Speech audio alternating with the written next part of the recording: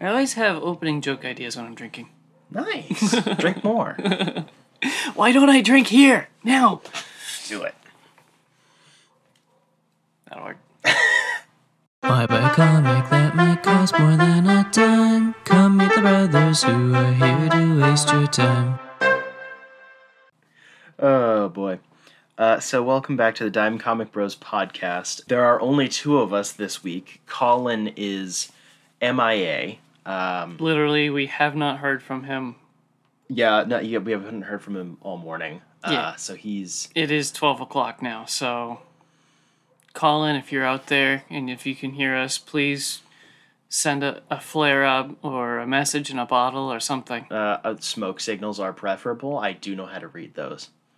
Of course you do. Yeah, of course I do. Yes, so we are not recording where we normally record, which is at Colin's house. So apologies if there are any audio difficulties or background noises. We did what we can. There's like only the neighbor that just started mowing his lawn this second. That's awesome. And the dog barking at him from across the street. No, that's the one in his yard. Oh. He may as well just mow the dog over at this point. Prove it. I wish he would do it and get it over with. So our one piece of news is that Star Wars Visions released a teaser trailer, I guess you could call it. Thingy. Yeah, behind the scenes sort of. Looks pretty cool. I'm way more excited for it than I thought it was going to be. It looks kind of 50-50 for me. Yeah, there were some things that I was like, ugh, please don't. No, that's just too anime. But other things where it's like two samurai Jedi just being bros in the mountains. And it's like, yes. Yeah, that one in particular is the one I'm keeping my eye on. Yes. It's such a weird little detail, but it's just kind of neat that like they had all of the artists that they had involved in the whatever sort of thing we watched. They're just all speaking Japanese. Whether or not because they can or cannot speak English doesn't matter. For some reason, that felt neat. I don't know why. Right. You had there's like two people from Lucasfilm, and then you just had the rest of them that are actually working on the projects. Now that felt really cool. I think they said in the trailer or whatever that they went to an anime studio and was like, "Who here likes Star Wars?" And everybody's like, everyone died. Yeah. So that's probably why. Yeah, so that's pretty cool. I love the fact that they have different studios working on different ones, so it's not just like different creative teams, like they're entirely separate. Right. And it's also pretty obviously non-canonical. It's just in Star Wars whatever. You use whatever parts of Star Wars you want. Legends. Very. Well, hopefully it ends up being legendary. That was bad. Wow. I feel really bad for saying this, but I'm kind of excited that we could have this conversation all calm, cool, and collected and not have our autistic son with us. Yeah, I'm sure if Colin was here, he'd be freaking out. He Yes. wouldn't have seen it until I forced it into his eyeball holes because he cannot read the news, but... He would not be able to sit still during that 3.5 minute Yeah, it's too long. trailer. I do have a feeling he is going to like this very much so. Oh, yeah. He coming will rewatch it more than you. Probably. And that's saying something. True. I because do rewatch a lot of stuff. You are a Star Wars lorist. Maybe. Lore master. Yeah, well, I feel Does like... that mean your lightsaber would be green? Just automatically? No, that means it would be yellow. Really? Yes. Okay. Yep. Yellow's used by, generally speaking, people either keeping the secrets and the knowledge or the literal people who work in the library. Very literally, Right. the temple guards I and the people understand. who work in the library have yellow. It's great. So what is green for? I thought green was for lore. Green are is it guardians? Crap. They're very force people. And then blue are very, very lightsabery people. Right. No, I get And that. very whoosh, I have force powers now. Now green's just hippies. All the hippies. Or if you're Ahsoka and they decide to give you green just to make you look different, even though she should definitely have blue. That's aside the point. That was the only bit of news. I was really hoping something else would come out over this holiday weekend, but we got nothing. Nice. So, to make up for news, we are going to ask each other random ass questions to just waste time. Yeah. So, I have one for you, Spencer. Oh, dear Lord. I'm very excited for this one. I'm terrified. Imagine you are in a Saw movie. Oh, dear. Okay. I'm already sick. You are in a locked room, and you have the choice. You have no idea how long you're going to survive, how long you're going to be locked in this room. You are given two options to pass the time with. You have to choose one. Would you read 1970s Teen Titans or 1970s Defenders? Ooh, I will definitely take the 70s Teen Titans. Really? Yeah. Why? I like it, unironically. Why? What do you like about it? I don't know. I don't hate just comics from the 70s blanket, and I actually really like the Teen Titans.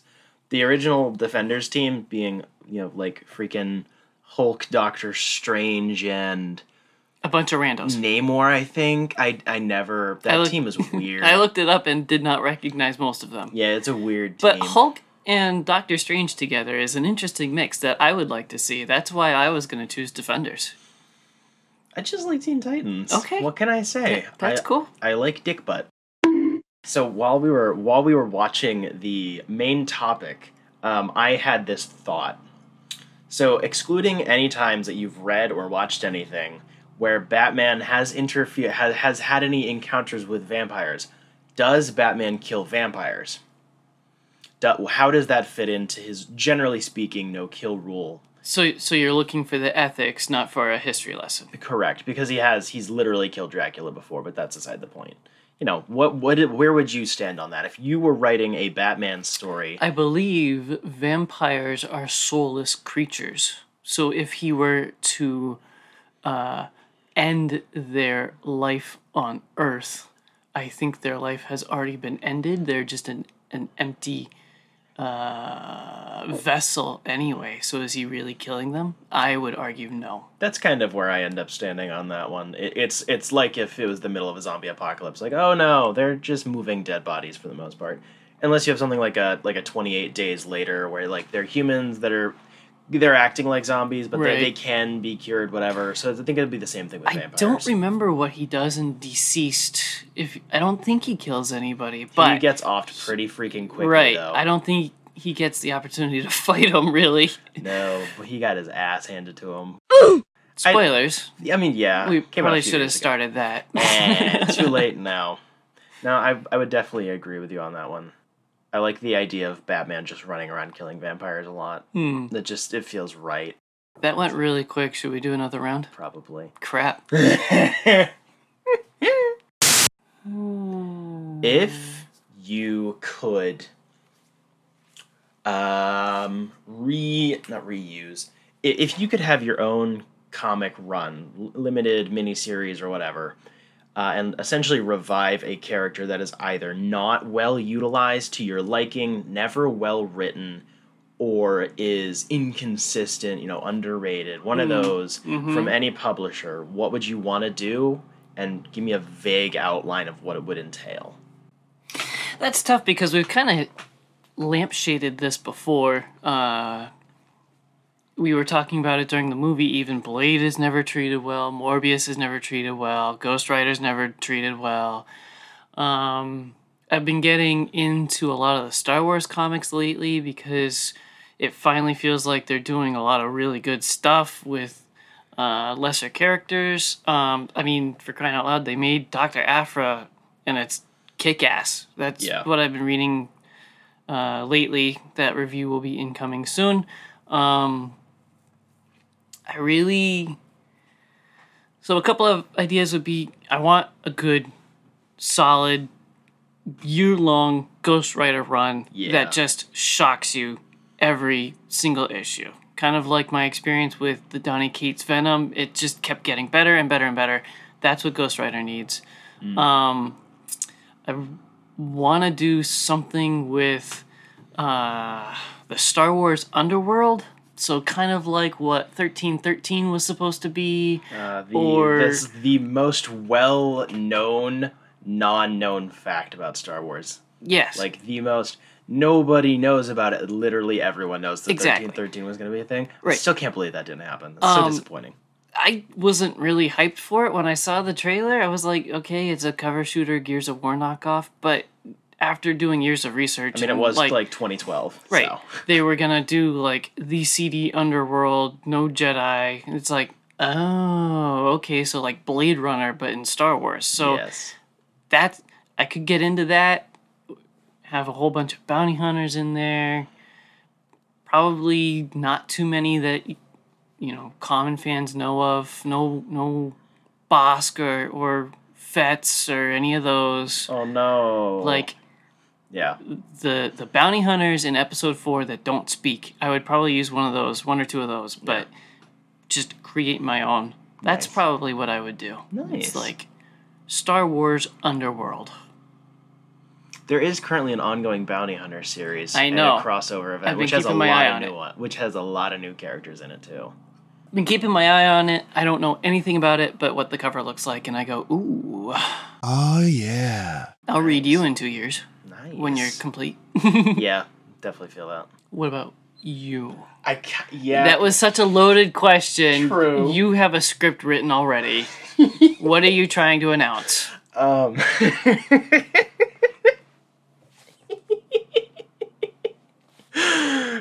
boy. I definitely would agree on Ghost Rider. The most recent run that is following Johnny Blaze, I have been enjoying. I talked about it a while ago, but it is definitely inconsistent. And then I think it restarted, and it's messy.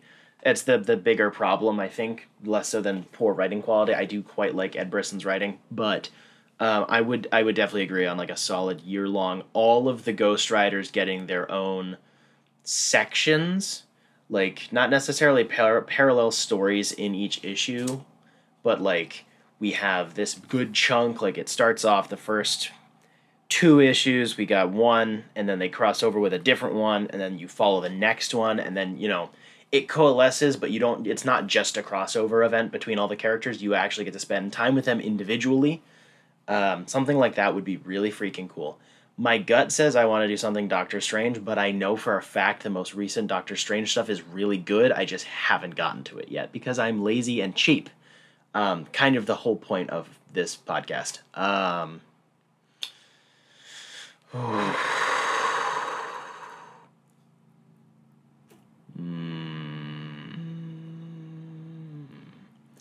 want the Question to become a mainstream character again. Or not necessarily mainstream, but I want the Question to have an ongoing series, whether it be with the original version of the character or with the Renee Montoya version, or both. Do some time shenanigans. That would be pretty cool. I'm always a sucker for good detective stories, and it does feel like essentially after Jack Kirby stopped writing and stopped being involved with the Question, it's been a lot less interesting.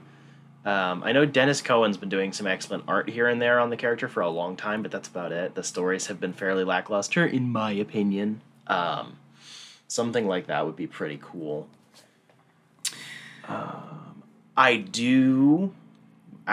would say I would really, really like to get a good Cyborg run. I don't know what the quality is like of the New 52 and Rebirth run. I know he had his own ongoing series for a little while, but I really don't. I have no idea. I haven't gotten to it yet, and I would like to get to it, but that would be something I wouldn't mind doing. So I've had 2 thoughts. Gorilla Grodd Ooh, really needs a solo run. really?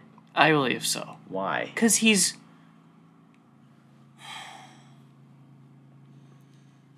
It would be an intellectual comic because he's so smart. It would be... Like, Batman villains get solo runs quite often, but I think that's pretty much it. Yeah. So I think Superman's villains could also get solo runs, and it would work. True. I think Very well. most of DC's better rogues gallery could hold up their own series. Yeah. It's So one of the now that I'm reasons- thinking about it, anything beyond Gorilla Grodd, like a lot of their villains, Yeah. they should do a year of the villains. Like no heroes. They literally did, and it sucked. they should reboot it because that's what DC does. True. They're not popular for sure. But I do find the Teen Titans consistent history is so inconsistent it drives me crazy. It's a short drive. True. I have very low tolerance for this sort of stuff. But the Rebirth run that crossed over with Deathstroke is really good from what I've been hearing, and that's great. But with how the Teen Titans, or the Titans, or the Outsiders, or the Team, or Young Justice, all those titles get shifted around with every reboot, and then they retcon which Robin formed the League, and blah, blah, blah. It gets really messy. And then when they undo those events, it gets harder to follow how stuff functions. And I feel like doing a year-long kind of overhaul of that in its own continuity to take elements from obviously the sheer amount of comics that have been going on since like the late 70s, I believe. And then from, the Young Justice TV show and a tiny 3 grains of salt from Titans, the 2 things I like, all of that, and then stir that up and whip up some nice, clean cut different teams that have clear distinctions, because that sort of stuff bothers me, because I love those characters. I love sidekicks and the other not exactly sidekick heroes that usually are with those teams, and they never get enough attention. So in the same vein, I think there should be a 4 or 5 issue special. It doesn't have to be canon or anything. Just a special event where Clayface wins. Something. Anything. Clayface is a good guy now. What? Yeah, Clayface has been a good guy since like 2016. He's kind of part of the Bad Family now. Weird. I have a whole run for you on that one, actually. Alrighty then. Yeah. So, final question. Ooh. You are given the opportunity to break into the comic writing career path. This is your opening break. But you have to choose. Will you write and direct or whatever a Dazzler run or Starro? Ooh. Actually, ooh. I have ideas for both of those. I was trying to find the most ridiculous characters. Honestly, Starro would be fun. I would want to do a Dazzler run, though. Really? I think the character, because of the weird origins of the character, like real history stuff, is so bizarre, and she's been all over the place. I feel like that's something you can actually do a lot with. I think that would be kind of fun. I can take your joke questions and make them serious. Oh, I will have a plot outline of the next 6 issues by next week. Prove it. Goodness.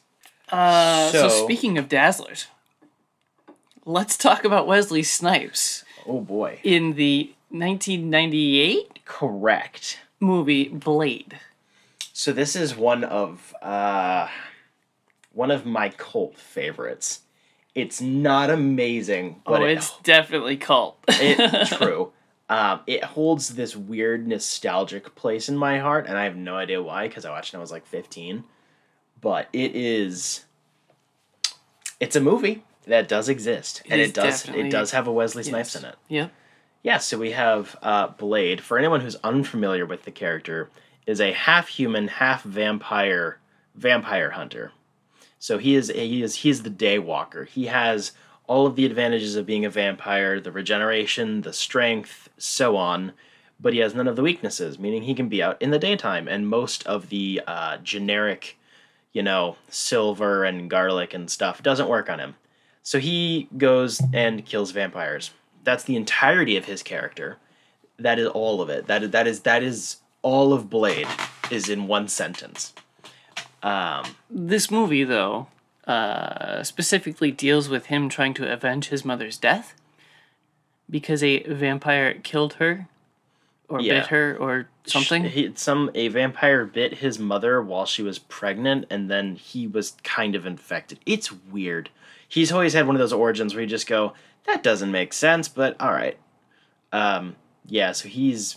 Just like blasting someone with a ton of radiation makes him big and green and angry. True. I mean, I would be angry getting blasted with a ton of radiation, but it wouldn't turn me green. Probably or big. not. It would probably turn you, like, black and into ash. Probably. Like the vampires in this movie whenever they get shot. Because that makes sense. Yeah, I mean, it probably makes it easier than having corpses littered all over your action sets. That would be a little hard to work with. Because you can just, It's like the old school video games where... They just they blink and then they disappear. Yeah. They just melt away after a few seconds. This movie is kind of like a video game, to be honest. It has a very basic plot. There are very few characters, and then you just... You beat some bad guys, you get a new piece of plot information, you go to a new location. Oh my gosh, there are more bad guys. You kill those bad guys, you get new information. You go back to your home base, recover, resupply with ammunition, and then you go do the plot. So, I actually referenced a video game while we were watching it because they create a serum that explodes vampires when it's injected into their bloodstream. And I believe it's the final baddie gets about a dozen of those needles stuck into him, and he becomes this big Pizza the Hut looking thing. Pizza the Hut! And blistered and pussy and stuff, and I was like, I'm pretty sure I've seen that in a Resident Evil game. Yeah, a lot of the visuals definitely seem like they could be pulled out of that era of Resident Evil in particular. And I'm not talking the movies, I'm talking the games. Yeah, no, we do not speak of those. The games we will. I mean, the first one is right there with a mediocre game. Yeah. The rest of them are, but yeah, absolutely. Yeah, so that's like there isn't a lot of plot to. I mean, it's all plot, but there's no plot in the same time. Like, right.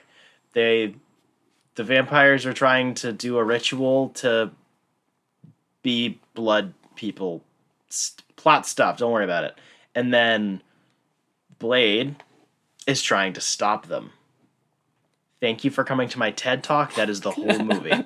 But in the really, really basic plot and structure of this thing, it does pack in some pretty solid action sequences, while admittedly having some occasionally really goofy looking stunts and very, very dated CG. I feel very bad for the animators on this movie. I referenced it multiple times while watching it, that I could imagine them going, wait, the director wants us to do what? With our 3 computers? Our 2 gigs of RAM? We'll total? try. But I do actually think for the most part the action does hold up pretty well in a lot of the sequences. It does have some of the late 90s, early 2000s shaky cam, but it was before Bourne made it like really popular, so it's not that intensely frenetic. You cannot tell what's going on. It's just like generic shaky cam. Some of the choreography was actually pretty solid, but some of it, there's some... I must have missed it, because anytime I looked up, there were doubles or bad guys in the background just like jumping up and down waiting to get into the fight. Oh yeah, because Blade was busy with another bad guy. This is true.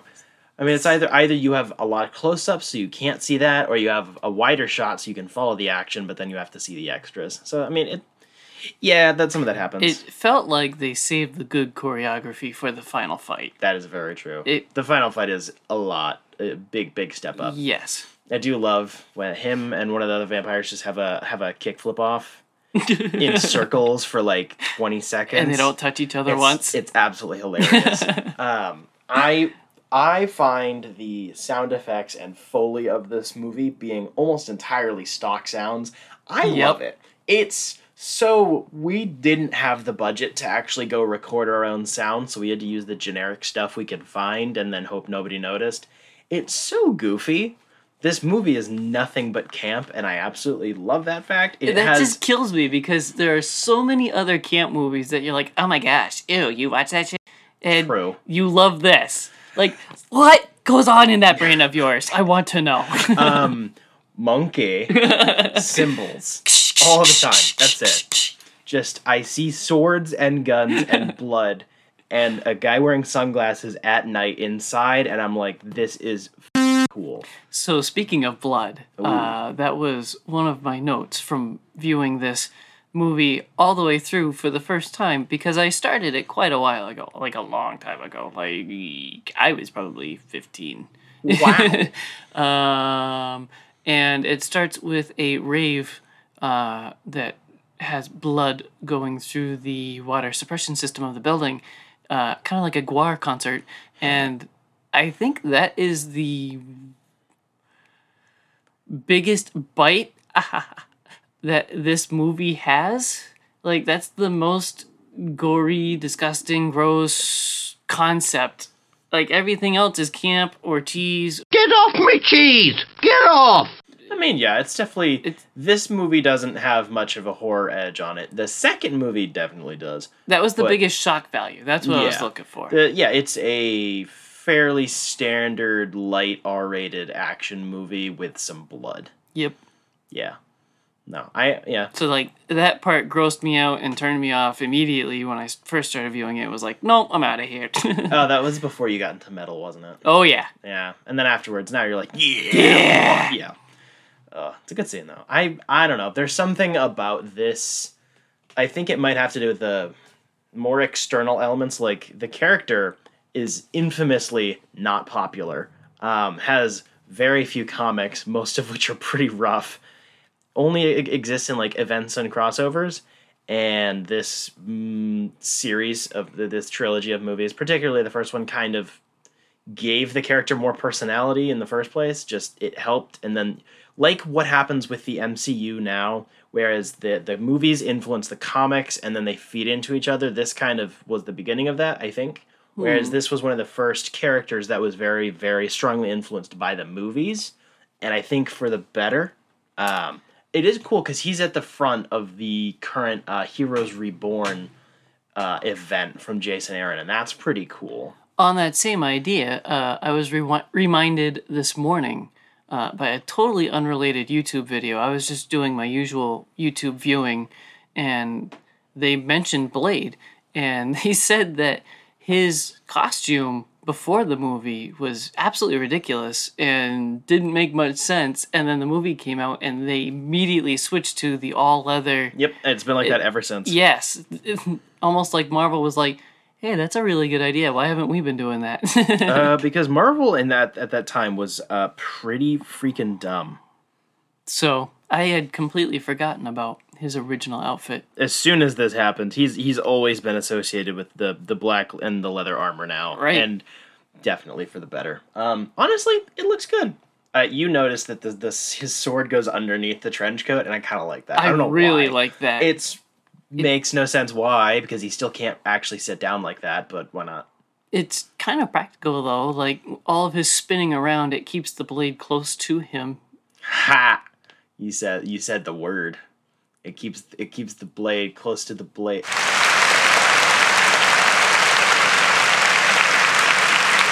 I want to die. I don't know. It's got personality. I don't know how to define its personality. It's got a weird like pop grunge, I'd say. Like early post-hardcore type stuff. We're not talking like grunge, but like it's got an aesthetic. It's definitely not metal yet. Butt rock. Ooh, you might be right. I don't like butt rock. It's true though. Anyways, should you explain the joke just in case people don't know what butt rock is? Okay, so for anyone who's not a metalhead of some form, butt rock, or just like a music person, butt rock is a very loosely defined subgenre of like classic rock and heavy rock, where it references anything you would hear on the radio on those stations. You know, they play it like on the weekends or during like the middle of the day, where they're always talking about, you know, it's nothing but rock. And you know, they always interject with those crappy commercial breaks from the studio to tell you that there are no commercial breaks. So you know, it's stuff like Red Hot Chili Peppers, Skillet, Limp Bizkit, Linkin Park, kinda. That depends on where you define them in terms of genre, because they're kind of all over the place. Well, were they back in the late 90s, early 2000s? Yeah, true. Papa Roach. Definitely Papa Roach. Lots of that sort of stuff. Some of it's not bad. Like I'm a Linkin Park guy. I know I have no class. Which one? You said they're all over the place in genre, so which Linkin Park? I like most Oh, of okay. almost all of it. Cool. Yeah, I like their weird genre bending, but that's very much so. I can get why you don't. Yeah, but it's very up and down in terms of musical quality. But it's got that. It's like dad. It's not dad rock. You'd think of like Ozzy and Black Sabbath and AC/DC. Like not like that part of dad rock. The other dad rock, where it's just the stuff he just throws on because it's on the radio, and then he never changes the station. That's butt rock. And this movie does kind of fit that the more I think about it. I don't like that, but it does work. Thank you. Thanks for that. Yeah, honestly, there isn't much else to dig into. I think it's funny how many discount actors there were in this movie. You had what's his Daniels, discount Jeff Daniels, which is Chris Christopherson. Yeah. You had discount Kevin Bacon, which is somebody. Wait for it. Stephen Dorff. There we go. I thought one of the other guys was kind of like a discount Nathan Fillion for a second, but I think it was just the angle. Anyway, a lot of discount actors in this movie, which just adds to the camp, and I love it. Yeah. It's almost like it's not intentional, No. but looking back on it now, it's like, it just adds to the humor, I think. It really does. It is like the epitome of a low... It's a high-low budget film. Yes. It's not high production value. You know, you'd have like the X-Men movies and Spider-Man very shortly after, which are always the movies that are blamed or like given credit for like sparking the superhero movie revolution. It really was this movie. It wasn't those. This brought up the concept. Those just made it more popular because arguably they were better and they were more mainstream appealing. You had Michael Keaton's Batman, though. That was a decade before, though. That was a pop culture anomaly. Okay. You had but the the entirety of the 90s was only filled with a couple of really shitty Batman movies, and that was it. Depending on who you ask, a couple of shitty Batman movies. And Howard the Duck. Howard the Duck does not count as a superhero movie. It counts as a softcore porn. Yeah. But, like, this is not that expensive, but clearly you can tell that they put a lot of budget into it, but they still had enough restrictions where there were some stunt choreographers or, like, set designers who were not quite given enough leeway to do what they probably wanted to. So it feels kind of cheap, but only by today's standards, because our movies are so expensive now, because reasons, I guess. I don't know. I like it. It's got a weird spot in my nostalgia closet or whatever. So a thought that I had, which I think most people who like Blade as a character or these movies are very worried about with the upcoming MCU Blade film entry, is obviously just please don't dumb it down to be PG-13. I'm sure there is a way to do that. Frankly, for me, I don't trust Marvel Studios to make a PG-13 horror-inspired movie. I just don't. No, not gonna happen. But not just Marvel, because they failed with Venom too. Very true. Yeah, no, definitely. Venom was a huge disappointment for me. So I don't trust them on that. I trust it'll be a good movie for sure, but I don't trust that it'll keep enough of the texture of the character, because this character is only aesthetic. There is not a lot of substance to Blade. He looks cool, he sounds cool, he's very serious, he looks cool. Did I say he looks cool? He listens to cool music, he looks cool, he wears sunglasses inside, he stabs vampires. He wears sunglasses at night.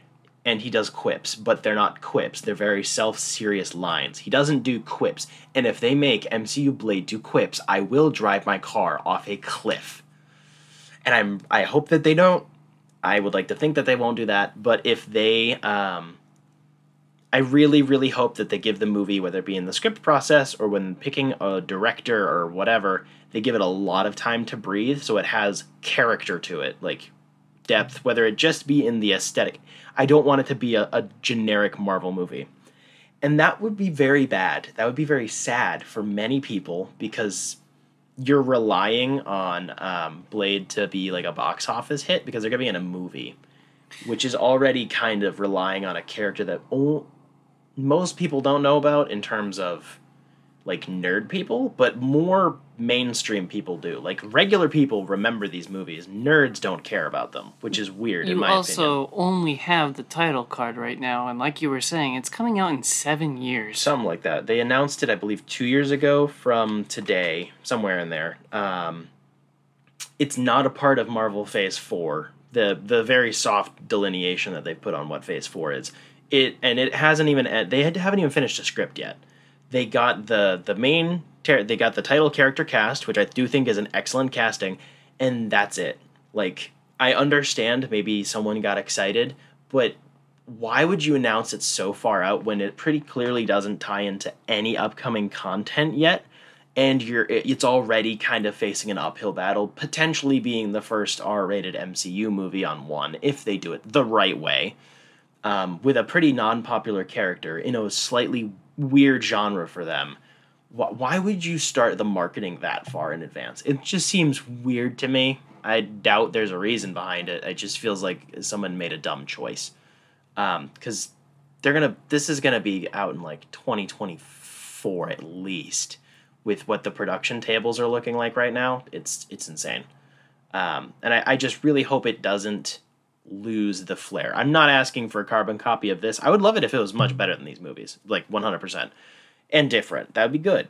You want it to be of a high quality and not just, look, it's a very self-serious vampire hunter next to these superheroes. Like, that is a little weird to give him a movie, in my opinion. I think he would have fit in with the Marvel Netflix universe, which is still canon, suck my asshole, that they need to revive, very much so. Like, that would have been a much better place for him to fit in, and I just don't understand what their strategy is here, and that makes me a little nervous. I did not remember many of the announcement details about this upcoming Blade movie.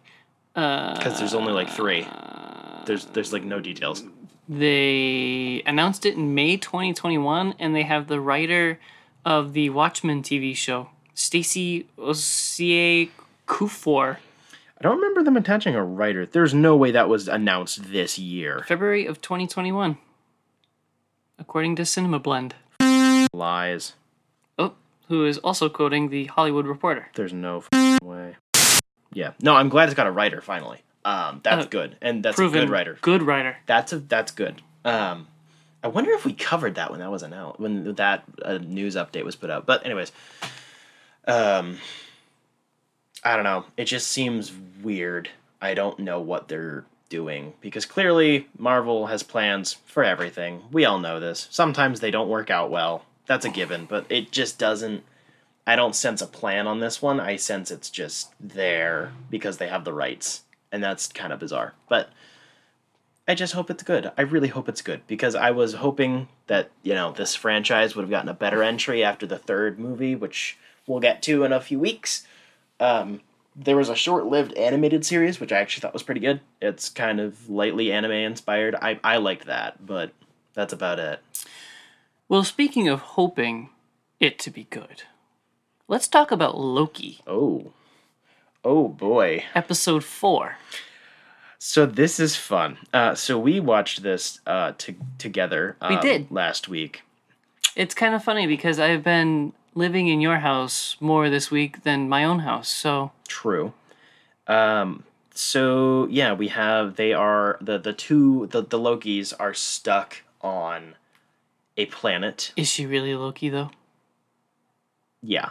I think we're past that. I'm pretty confident that I think they're taking parts of the Enchantress's backstory and personality and mapping them onto a Loki variant. Gotcha. So the first plot contrivance, which I love of this episode, that's so on the nose, is the fact that they are romantically interested in each other is causing a Nexus event. I love that. That's freaking great. It's so narcissistic. The only person that they can fall in love with is themselves. It makes sense, to be honest. It really does. And I feel like that's gonna be the conclusion of this show to one extent or another. I think they're gonna kiss or they're gonna do, and then that's gonna just break everything. Which sounds so weird, but it does. It kind of makes sense.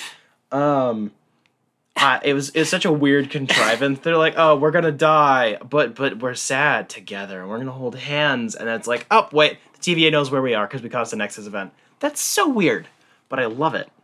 The end credit scene of the last episode is gonna be like 20 years from now. Somebody's gonna tell Loki to go F himself. He's gonna be like, I already did that. True. That would be great. So this I believe is the most action heavy of the 4 episodes we've had so far, for sure. Do we want to talk about the fight choreography or lack thereof? Go for it. I think I beat it to death during the last episode. So You did. The action of this show sucks. Yes. Like, hands down. It's the intent is there and the stunt performers are trying, but whether it be the cinematographer or the director, don't totally know how to do action that well. Name the worst Netflix Marvel show for choreography, and that beats this out. True. I believe. I would agree with you on that. But my point being, I don't care for once about how crappy Marvel action is because this show doesn't revolve around the action at all. Like when you have when the Netflix shows had a dip in quality in terms of like choreography or whatever, Yep. It sucked because those were very, not action oriented, but very action emphasized shows. And they took up very large swaths of time. Those Except shows are maybe Jessica Jones. She's not much of a fighter. True. I think that one actually had the weakest choreography, but I think that was obviously intentional because she just kind of she just like kick stuff. Right. She's drunk. It makes sense. So I think whereas Iron Fist kind of needs to know how to fight. season 2 was a big upgrade. Really? It just sucks that it still got canned anyway. No, season 2 of Iron Fist was actually really good. It went really weird directions plot wise with what they were doing from season 1, but it was action wise, it was a big upgrade. Interesting. And I did actually like Iron Fist season 1. I swear I'm the only person who thought it was actually still really good. Yep. But you are. Aside from the point, I feel like the show Loki doesn't need its action for its storytelling. Like it is there purely based on, well, they would fight, so we're gonna make them fight. But like that's it. Like there is no. Everything else is done in dramatic scenes and other stuff. This is actually a fairly I wouldn't call it super emotionally resonant, at least for me personally, but it is a very emotionally focused show around this character. This is probably the first time I am saying this to you and in agreement that this is a character-driven show. Yeah, baby. Dude, WandaVision was a character-driven show that just happened to have lots of explosions at the end. That one made up for it, though, with its visuals. True. You don't really have that here. True. They're usually in a room talking or on the train talking. Or it was more... WandaVision was more visual with its emotional elements. Yes. It usually had like very visual ways of doing storytelling. This is a lot more dialogue based. And I know for a fact, Colin mentioned it a couple of weeks ago, I don't think it goes that far, but I know for a fact that there's weird black magic, color equals emotion wizardry going on in this show that I don't understand. I see the colors, I know there's something, I don't care. Your brain recognizes it though. Colin won't let that one thing go. There's actually really, really good lighting and like actual color theory going on, not just Colin going, but Infinity Stones because I saw it on Instagram because one 14-year-old dweeb said it. Actual like normal storytelling lighting stuff. I think they're doing really well. But like this episode had a lot of red in it. Yeah. That's all I know. Give me some thoughts. I was really excited that Jamie Alexander was back, and it was important because you had a lot of character growth with Loki being stuck in the time loop. Eventually, he goes from being quite rude and offended and butthurt about it to being, you're right, this is a character flaw for me, I love you, you're cool, oh, ushy gushy.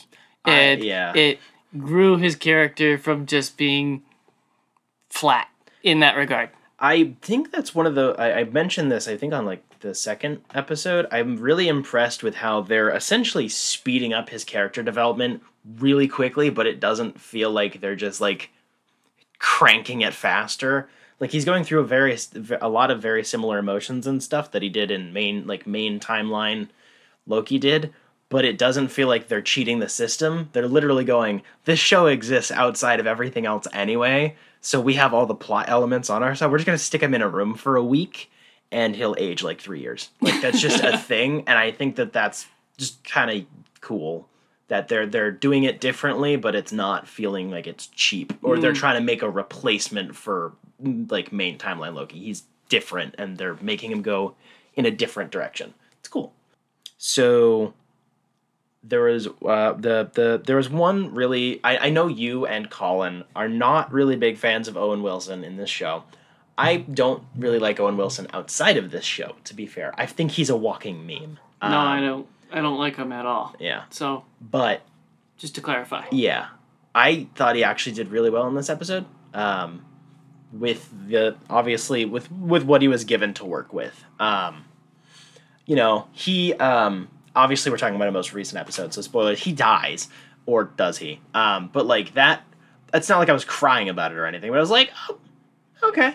Well, that sucks. Like, it didn't feel like just another person. I don't know.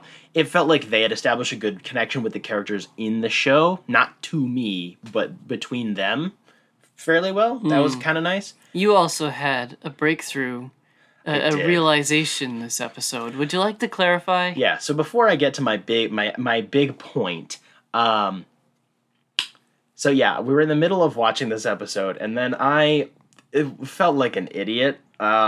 To be honest. This show is about fascism, and I didn't realize it. Or not because I didn't realize it, because, to be honest, I thought Jacob was going to tell me, you're just reading into it because that's how you read everything, which is true, to be fair. But everything in this show is revolving around the TVA being a fascistic organization, like 1000%. There's really subtle stuff and there's really blatant stuff. Like, all the officers are all wearing brown shirts. That's pretty sketch. They all look like riot cops who don't wear their ID numbers externally. That's sketchy as f. The whole, like, presentation of the, I think it's, what is it, 50s, 60s aesthetic, somewhere in there? Yeah, something like that. It's an idealization of the past, which is a time that never actually existed the way that you're remembering it, which is a very big fashy thing. They all continuously double-cross and backstab each other. All of the posters in the TVA building are Orwellian. Also very true. It's not just doing it for the meme. There's very clear stuff, there's very subtle stuff, and then with what happened to Mobius and I don't remember her name, but the main... Hunter B-15. There we go. When B-15 and then when Mobius figure out what's going on, as soon as they are no longer useful for the cause because they actually understand what's going on and they're not falling for propaganda, they get immediately booted out. It was... And then the big kicker, which ties into my main point, of that is what they're idealizing and essentially worshiping isn't even real. It's a fake image entirely, and at least somewhere in there they know it. I called it Wizard of Oz confirmed. The timekeepers are bullshit. I called this at least last week. I think I said it before then. I think it was episode 2. I wasn't totally sure then, but obviously now they are fake, which means they're being controlled by somebody else, and I think there are... Mephisto! No! Stop with the Mephisto! My current theory is we know that Kang the Conqueror is coming somewhere in the MCU, starting with Ant-Man and the Wasp, but... Mostly talking to Jacob now, because I don't think you know a lot about... You don't know a lot about Kang. Not a whole lot, no. Okay. Essentially... I think I've seen him in the Spider-Man cartoon. Yeah. That's pretty much it.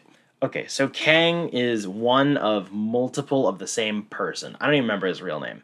He lives in the future, I don't remember how far in the future. He's in the future, and he wants to essentially create the best timeline for himself, sort of. It's really big and confusing because garbage writing, mostly. Kind of like Cable in Deadpool 2. Sort of, but way more complicated. Right. So he travels back in time, multiple different points. So he does, you watched Tenet, right? Yes. So he does a pincer movement, essentially, all the time. He has there are multiple versions of him running around at different periods of time, clashing with different superhero teams and whatever.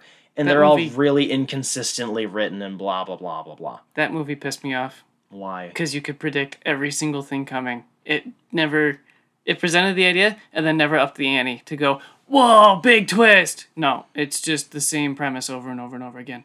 That's exactly why I loved it. I hate having to have bigger twists. But it's freaking the Nolan brothers or whatever. They're known for being, but look, something you never saw coming. Like, that's their trademark. And then they give this, or it's like the commercial is the movie. I suppose. Go ahead. So mentioning Kang the Conqueror is typically like the middle version. He's the most frequent one. He's bad. There's also another younger version of him, is when he went back to go live as a pharaoh. His time machine was the Sphinx, I believe. It's weird. Lots of dumb crap. There's a version of him in the future who is good, who spends most of his life trying to essentially fight himself. None of this makes any sense, by the way. Marvel's timelines don't function. So he's kind of fighting against all these other evil Kangs. For whatever reason, he decides to be good. I think that is probably who's going to be in charge of this to one level or another. It's going to be set up for other things, obviously. I think we're going to have multiple versions of Kang running around. Whether they're literally just all called Kang or if they have their own specific names like they do in the comics or not is irrelevant. Mini-Me? Yeah. So that's kind of what I was thinking, because we haven't seen President Loki yet. That was something used in the marketing that I believe we're going to be seeing in this upcoming episode. I feel like that Loki is probably the leader of this weird Loki resistance we've got. Do we want to talk about that post-credit scene? Yeah. So Loki gets baton zapped. You think he's dead. Yeah, he's derezed. He gets killed. But it turns out he was teleported to... I mean, it kind of looks like Sakaar. It's not Sakaar, but like a trash place. And these other Lokis, we got a kid, we got an alligator, we got an old man, and there's this big burly dude with a hammer. They're like they do the Terminator, basically, come with me if you want to live sort of deal. I said that when we watched it. Yeah, that was a bit of a twist for me. Not that he died. I knew they were going to do something. Once he got zapped, I assumed that there was going to be some other layer to what was going on. So it just begs the question, you thought anybody that got zapped was literally just deleted and existed no more. So where have all these deleted people gone? Right. Are they going to be in the same place that Loki's in? So does that only could it potentially only apply to higher beings or whatever? Like, is it just because it was Loki and he's special or whatever, but he's not really that special when you take into account the entirety of existence? I think he's just been an apparition of himself the whole time. They're going to flash back to episode 2 where he split himself off and they just deleted the apparition, and we've been following that the whole time. That's an idea. I don't think that works, no, but it's an idea. It's an idea nonetheless. I'm completely BSing. Okay. Just so that my voice is in this episode somewhere. Yeah, that's fair. I don't know where they're going with that, honestly. That was kind of out of left field for me. That's monumental, folks. You heard it here. I know. I didn't see a twist coming. Like, I still think I know where the major plot's going, but that whole... whatever shenanigans they're going up to is very bizarre. And I look forward to watching another episode in 2 days. I want a Funko Pop of the alligator Loki thing. I feel like it's going to be the kid Loki holding the alligator, but yeah. Just no, the alligator. I don't care about the kid. I want the alligator. What, you aren't like all over the fact that they're going to 100% bring that kid into main continuity and we're going to have a kid Loki running around because the comics did it? Oh my gosh. You're not on that train? I'm pretty sure that's the first comic book I sold you. That is true. It's very good. I really do enjoy Kid Loki stuff. And you don't, because you're lame. Speaking of kids, Ooh. let's talk about Bad Batch. Because Omega was left behind this episode. She was a bit salty. She wanted to go on the mission because she's part of the crew.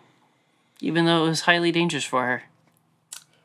I really loved the fact that this B plot wasn't just a B plot. Like, Yep. It wasn't just, oh, okay, well, we have to follow the kids so the children will continue watching our show. Like, she resolves their major plot problem of not having money. Like, they can leave now. That's pretty big. However, I did not like how, in the middle of the mission, some of the Bad Batch were like, oh, well, you should have brought Omega. It's your own fault. Like, no, the droid was clearly working. They just had to say the thing. Yeah, I would agree with them. That felt a little dumb. I like that droid. That was a great droid. I like all the droids. Star Wars has yet to make a bad droid, let's be honest. There's no droid that I find intolerable. C-3PO gets close. I want to argue with you. But you don't have anything. I'm right. I will consider this. I will meditate on it. Do not attack my precious gonk droid. No, of course not. Good. I was gonna argue the one that was helping Cad Bane. He's a bit obnoxious. He's got the big head. He's cute. Isn't it the same one that they rode around on? I think it was the Bad Batch actually rode one because he was helping the medical people take the chips out. It's similar. It's not the same type. Very though. similar. It's very similar. But he's got the big head and the little arms, the little flat feet. He's so annoying when he talks. I suppose. Perhaps. Anyway, what else happened? Sid was kind of a bitch, but then she wasn't a bitch. Yes. I like that character. She's cool. I like her. She's great. I just like how she just yells at everybody. Like, right? Universally, she's like, okay, yeah, you're probably right, but I'm not. Kind of like the cool in-law mom before you marry your fiancé, and she's just like, sit your ass down, I'm gonna feed you. And it's like, that sounds bitchy, but it's just love. I wouldn't know anything about that. I don't know how that works. I like how it was a fairly straightforward, like, search and rescue sort of deal. I really like the planet that we were on. Yes. Have we seen that before? I don't think so. What was it even called? I don't remember. It started with an... No, it did not start with an N. It looked like Naboo in episode 1. Kinda.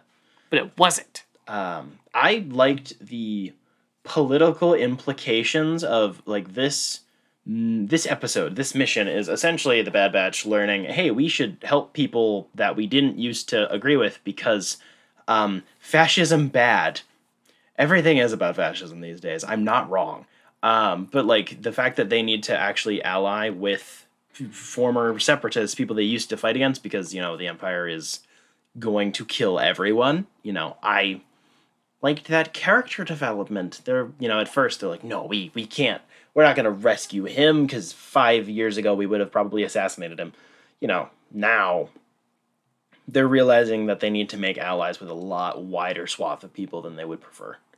So that was kind of cool. And then in just actual execution, it's just a rescue mission. It's nice. Pretty planning. Raxus. I think we have seen Raxus before. That's what it's called. I can never remember planet names. It does feel a little familiar. But I don't remember, to be honest. I have it on the Wikipedia. Give me a second. Dude, Wikipedia is the best. The teams of nerds on Wikipedia are absolute crazy people. Raxus was a lush world in the Outer Rim territory's Tyon hegemony that served as the capital planet of the Confederacy of Independent Systems during the Clone Wars. Renowned for its beauty, Raxus had a temperate climate and was covered with oceans and land masses. So evil Naboo. During the Clone Wars, it was evil Naboo. Nice. If you go to the bottom of the page, it'll tell you any whenever it's been referenced or appeared. Wikipedia is awesome. Description. So where are we heading? Raxus. Good quote. Solid quote. Their quotes are a little weird. Appearances. Catalyst, a Rogue One novel. Mentioned only. Oh, I remember. Clone Wars, Heroes on Both Sides. The first appearance. Pursuit of Peace. There was an arc of the Clone Wars that did take place. So Tarkin mentions it. And Leia mentions it. Interesting. Star Wars. They got planets. It was probably dubbed over in the latest re-release of Episode 4. Yeah, probably. I really like this show. That was honestly. a big brain Star Wars meme. My head hurts. My heart hurts, man. I just like this show. It's just good. It's entertaining. Yep. It's not stupid. It's not treating the audience as stupid. It's not treating the child like she's stupid or too smart. It's not doing the whole autism's a superpower thing. She pulled her own weight even though she wasn't on the mission. So, Spencer, what did you read this week? Why do you do this to me? You do it to me just as often. Yeah, shut up. So I read the most recently released Deceased book. Big fan of Tom Taylor. So this was Hope at World's End. It is a collection of what was a digital first miniseries. So it was released on... I don't remember if it was on the app or not, but it was released digitally. They were like little chapters, so they're all stitched together. It's very nice. It was originally 15 chapters, released in 2020, written by Tom Taylor. There were a lot of different artists, to be fair, and I'm not going to try to pronounce most of them. I recognize a few of them, and a lot of them I don't. So it was $25. I thought it was definitely worth it. So this takes place about halfway through the first book. This is a collection of a few different arcs that take place during the events of the first book. Jacob, I'm sure you'll remember the first book kind of does a little bit of time skipping here and there. Just we watch every city fall. Yep. There's a little bit of time that takes place between them, and this is where this book falls. It is obviously not as cohesive because it's multiple different shorter collections, basically. But the art palette was really, really nice just because there were so many different artists. The specific artists worked well with the stories they were trying to tell, so that was really nice. None of the art looked bad by any means. It was all really good. I understand why it was made to be side content, though. I like having the book there, and I will probably, whenever I reread the series, I'll probably stop halfway through DC's to read this and then finish, I think. But I can understand why DC told Tom Taylor, hey, you know those tiny little stories you have? Let's put those on the internet and like maybe put a book out later. I get why they did. It's not super important. There, as with all of these books, there are little character interactions that are really memorable. Lois Lane basically tells Talia al Ghul to go f*** herself, and that was awesome. Because Talia was just yelling at Clark and was like, "No, you're not gonna kill people because you should kill people." She's doing the Talia al Ghul thing. She's screaming about why they need to murder everyone because the people can't be saved. And Superman is like, "No, I'm not going to do that. I am Superman. I don't kill people usually." And then she gets all up in his face, and Lois is like, "Back the hell up." And then Talia actually does, which was pretty freaking cool. That was nice. The dialogue just across the board. Tom Taylor writes amazing dialogue. I think it's because he's Aussie. They know how to write. I don't know what it is. They just do. And then a lot of, I believe it was most of the first half, is taken from Jimmy Olsen's perspective. I thought that was really nice. We get the reveal, essentially. Like, Jimmy Olsen walks in on Superman, like, kind of making out with Lois Lane, and he's like, "Oh my gosh, no, what would Mr. Clark think?" And then Superman's like, wait, and Jimmy's like, "I already knew, you idiot. I just didn't tell you, because, you don't need to be worrying about me knowing," type deal. It's Jimmy Olsen being a goofball. I've never been a huge fan of Jimmy Olsen. I like when continuities try to give him more meaning to his role, whether it be just by being a much closer friend or by doing other things, being a freaking CIA agent for all I care. I like this one. It was nice. He's just a goofball. He's best friends with both of them, and I like that. The Bat family dynamics are so weird, and I love it because now Damian is Batman, and he's like 15. Damian's Batman. Nightwing is dead. Jason is MIA. We pick up with him later, but at the moment nobody knows where he is. Alfred's still alive. Tim is dead, if I remember correctly. Tim Drake is dead. And Babs is still alive, but we don't know that yet. Wait, is she? No, Babs is dead. Never mind, my bad. Babs is dead. And Stephanie Brown is still around. So she starts because she's older than Damian by a little bit. She was like Tim Drake's on and off again girlfriend. So because Damian is Batman now, he needs a Robin. So essentially his big sister turns into Robin. It's absolutely hilarious. So like she's just constantly shitting on him. She's like a foot taller than him. It's just really funny. She ends up dying by the end of this book. That's very sad. Big oof. But I really like that. That was a very, very, very good emotional beat. That was one of the big oofs of this book. I like it. I look forward to you reading it because vicariously watching you enjoy something is fun. It was definitely worth the $25. It's got yellow writing on the spine. It's very nice. I like it. I always thought it was a typo. I checked it several times looking at the back when it says includes issues 0 through 15 because it's like less than a half-inch thick. And I was like, how the heck does this have 15 issues in it? It must mean 0 through 5. Nope, it's because it's the little mini chapters. Right, exactly. I didn't get that for a while either. I was like, what? Wow. Yeah. So what have you been doing, my dude? As you already know, because I live at your house now, but not really.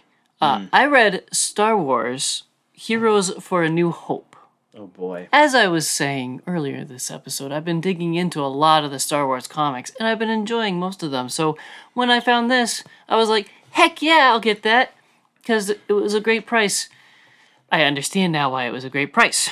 It is a collection of 3 different runs, one on Leia, one on Lando, and one on Chewbacca. Each run had 5 issues total, and they were all from different creative teams. So Leia was written by Mark Waid, Lando was written by Charles Soule, and Chewbacca was written by Jerry Duggan. This came out November of 2016. So the simple story summary for each of them. Leia is shortly after the Death Star is destroyed, and she's trying to collect all the remaining Alderaanians because she is their queen. So she must rule the Alderaanians. She is the queen. Because she's the queen. She is the queen. Lando is just a heist. It's a big gamble for the gambler. Much wow. Wow. And Chewbacca, after crash landing on a planet, Chewbacca is asked to help free a band of slaves on said planet, pulling on his heartstrings because he was once enslaved. Oh no. Following the format that we have whipped up to try to give nice, professional, well-rounded reviews, the things I liked was empty for a very long time. Eventually, I shat this out. This book attempts to fill in the gaps between episodes 4 and 5. Wow. So moving on. Yikes. Having watched episode 4 as many times as you have, give me 4 descriptive words about Princess Leia's character. Oh dear Lord. If you want, I can give you a couple and see if they fit, yes or no, just to make it easier. Spunky, which I don't usually use that word. Wow. Yeah. Usually that carries a horny vibe, but okay. It's true. That's why I'm using it. No nonsense.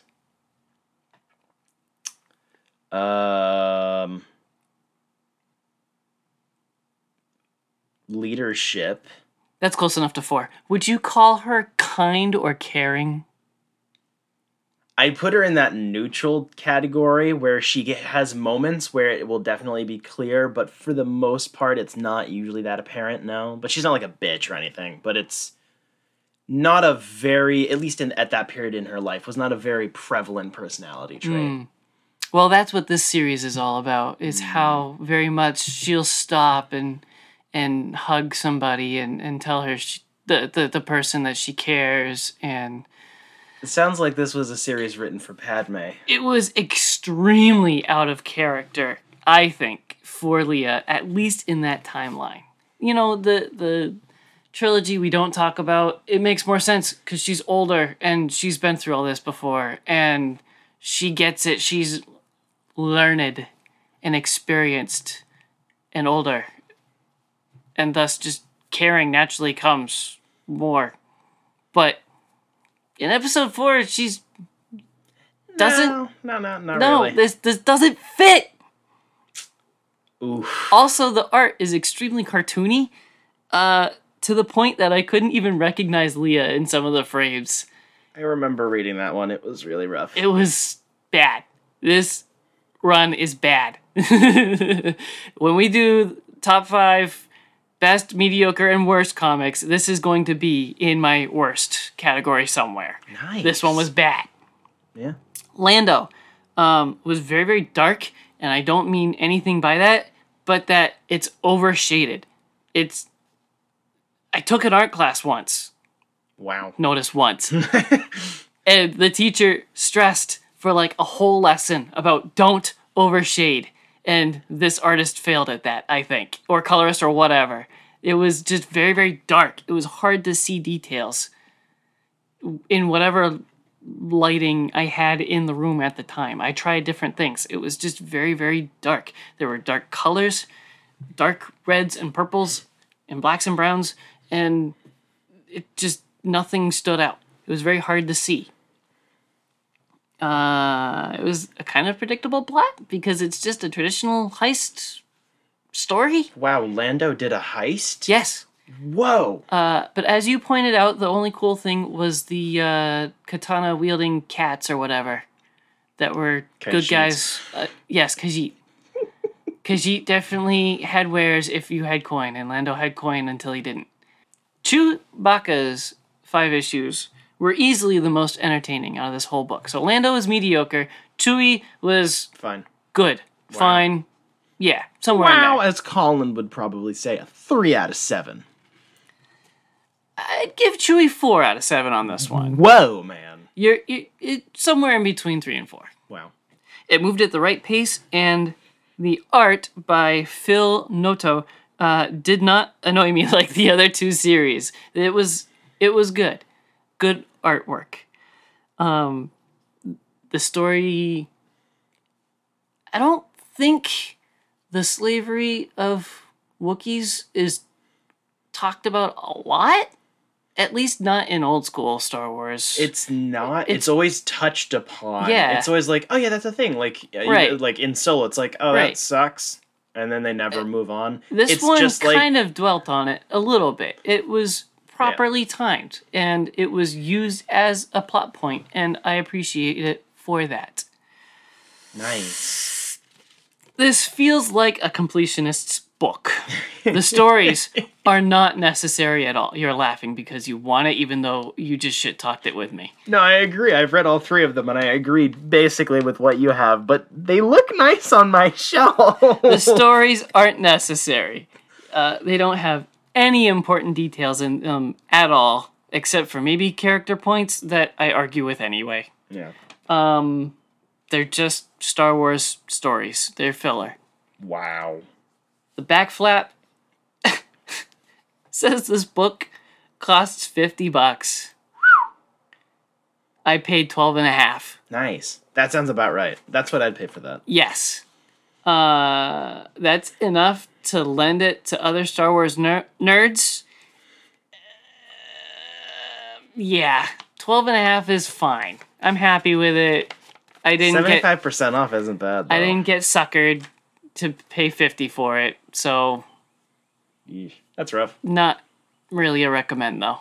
My I'll con- lend it to you. My You can borrow it. condolences. I've already read it. I don't need to. I would read the Chewie one again, but that's about it. Yep. Yeah. Nice. What else have you done? Dear Lord, have mercy on my soul. Yes! I know what's coming! Oh, I know what we're going to talk about now. I see the hate boner already, folks. Oh yeah! So I watched the first season of DC's Titans. First season? Yes. I thought you were watching the third. Or has that not come out The yet? third one's the one that's coming up. Okay. I thought it came out and that's why you were watching it. No, I was partially just kind of bored. Dang. I was like, it's been a few years. I kind of do want to revisit this and see if it's any better than I remember. And it's not as atrocious as I remember. I have to lead with that point. I have trash talked this show A lot. a lot. The primary reason being this show kind of broke my heart, which is a bit melodramatic, I know.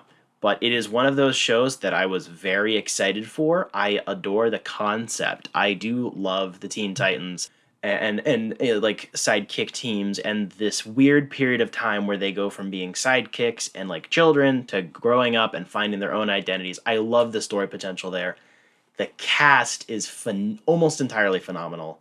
And it just came out at the right time when I was in my really edgy phase and blah, blah, blah, blah, blah. And it has no soul is my biggest criticism. Titan Season 1 came out in 2018. It is a 12-episode season, not 11. The first episode of Season 2 was originally supposed to be the end of Season 1, but it was cut and then reshot so they'd have a cliffhanger to the end of Season 1 and then immediately wrap up the plot of Season 1 in Season 2, which is retarded. Titan Season 1 is an absolute fustercluck with no guidance or thought. The excellent set and costume designs are hidden by the worst big-budget cape technical filmmaking I've seen on this scale. The writing is inconsistent, wasting great concepts for cheap interpersonal drama and crappy comic Easter eggs. The weekly release schedule, which was imposed by DC for the DC Universe app, which was what this originally premiered on, was definitely not what this was planned to be. This was planned, you can feel, this was supposed to be a binge type show. This was supposed to be a Netflix's Daredevil, so to speak. And the release schedule really screwed it up. I obviously was binging it, but I can tell what the cultural annoyances with how it came out like that. And frankly, I smell a crap ton of cut content. I'm not exactly clamoring for some seen director's cut or anything, because I doubt that does exist for this, but there is a lot of cut content, and it feels like there were potentially whole episodes of plot that were just removed. But that doesn't explain the overall lack of planning or care by the writers and showrunners, which is more impressive because this show was actually in the works for about a decade. It was supposed to have started ages ago, and it went through a whole bunch of different hands, and it makes zero sense. This thing was essentially shot out to make money. The cast are almost entirely phenomenal. Sometimes some of the ages are weird, to be fair, but that's a personal qualm of mine. A lot of the performances are really good, despite horrendous direction. The people that care, if I'm going to only put it into two categories, of people who cared about the show and people who didn't. People who cared were the actors, the set designers, the choreographers, potentially, the stunt people. Obviously, stunt people always care. And then people who didn't care, writers, showrunners, directors, definitely the editors, 1,000% of the editors. There's so many things in this show that are just abysmal on like a technical scale. It's just kind of bad, but they were trying, they don't know. Like, this is the laziest anybody could throw this in After Effects and color grade it better than it looks. It hurts. There are so many good concepts here, whether just the Teen Titans themselves and the emphasis on Robin and blah, blah, blah, blah, blah. There's so many good things that are all wasted for Easter eggs and Batman references and twists and twists and twists and turns and references and no substance, like almost at all. The only substance here is what the actors put into their performances. And that's just really disappointing. And yeah, that's the first season. I'll talk about season 2 later. Yay. Actually, I have one more point. I think, structurally speaking, on a writing level, the primary problem with the show, just the fact that it doesn't have time to do anything, is the fact that it is a show, plot-wise, about Raven/Rachel. It is about her and her relationship with Trigon and all those shenanigans. But in terms of character focus, POV, and just actual substance and care in any aspect, it is about Dick Grayson. And that is a serious problem when your team, it even says it doesn't say Dick Grayson and friends, it says Titans, and it's basically just about Robin. And the plot doesn't revolve around that. That's a worst writing no-no you can make, and you can't fix that in the editing room. This show makes me want to cry and out of pain so bad. Pain or anger? Like an angry cry? It's an angry cry. It's so violently disappointing. It's a similar feeling on a much lower scale of when Justice League 2017 came out. It's not the same. It had to come out sometime. It's a similar feeling. It's like when episode 9 came out. And lots of other things that I won't literally go through the list of all the major disappointments in my life. Well, I have several reviews on deck, but Colin kind of screwed me by not showing up today. You, but not me? Yes. Oh. You had a review on deck that you were ready for. I have like 18. Yeah. I have several, not that many, but I left it at home. So wow. I elect to take a question. Dang. Spin the bottle. Oh. What do we get? Ooh. That sounded painful. It was. Ooh.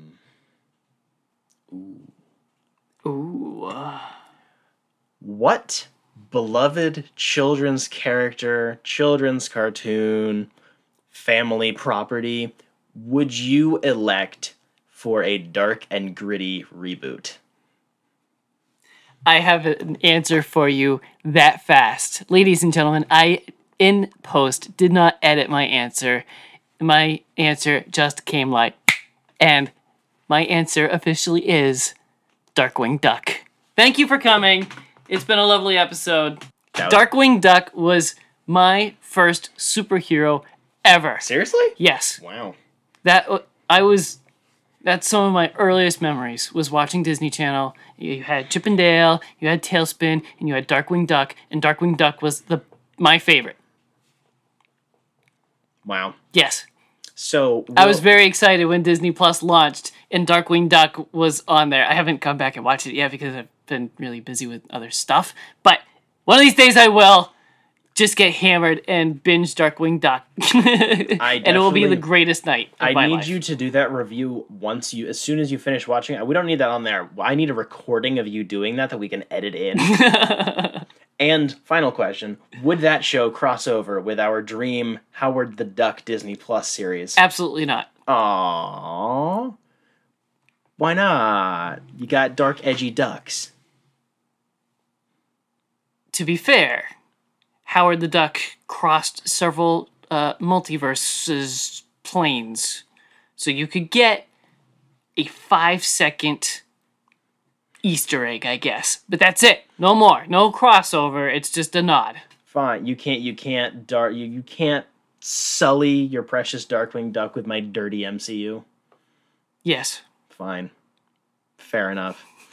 This has been a weird episode. So thank you everyone for listening. Let us know, what do you think about Blade? Have you seen it before? Do you even know what the hell we're talking about? Do you like vampires?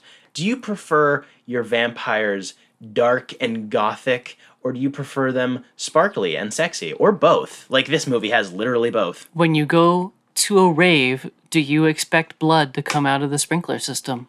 Or should that only be held for metal concerts? Please let us know in the comments. Yeah. So thank you for listening all the way through. Colin, if you ever hear this, if you ever end up listening back, ever, see, we can operate without you. We just sound sad. I thought you were gonna tell him to eat my ass like he always tells you. Eat my ass! So thank you for listening. We do need to give a special shout out to our 3 patrons. We have Business Casual, Jeff Lawrence, and Wesley Eaton. Thanks, guys. You bunch of simps. Yeah, thanks. I guess you guys give us money. You're pretty cool. You say that so often, we should probably print t-shirts that says "You bunch of simps" and make it a Patreon exclusive. Probably. That'll be our first piece of official merchandise. And then also a shout out to our partners over at Jetpack Comics and Games over in downtown Rochester, New Hampshire. They're pretty freaking sweet. This month is the Friends of Jetpack month. In quotations, it's an official name, with lots of different community-related events. Devin's been performing at a lot of local restaurants and bars. Venues. Wow. There we go. I can remember words. Devin's been performing at a lot of venues lately, which has been excellent. We've stopped into at least one. Preferably, there will be more by the end of the month. We also have a lot of deals going on over there, so, go on down, say hello, call them friends. Maybe they'll be your friends back. Or maybe they'll get a restraining order. Make like the end of Blade and call them comrade for no apparent reason. Oh, yeah, that ending was weird. The Morbius ending would have been better. Follow us on social media, please. Thank you. Next week, we will be discussing the 2001, if I remember the year correctly, comic miniseries / graphic novel, Batman, The Dark Knight Strikes Again. See, I started this trend of shit with Howard the Duck, and it's just devolved so quickly, it's out of my control now. Season 2 is the season of shit, baby. We're going to review every horrible property on the planet. It'll never end. Our pain for your enjoyment, folks. Please hit us up on patreon.com/dimecomicbros. There are several tiers there. We appreciate your money. We don't just enjoy pain for pain reasons. Well, some of us might. I don't appreciate pain for painful reasons. Cash helps alleviate the pain sometimes, so please consider supporting us. You can buy a bottle of booze and sanitize the wounds and sanitize your insides. You know the way it goes. Yes. Yeah.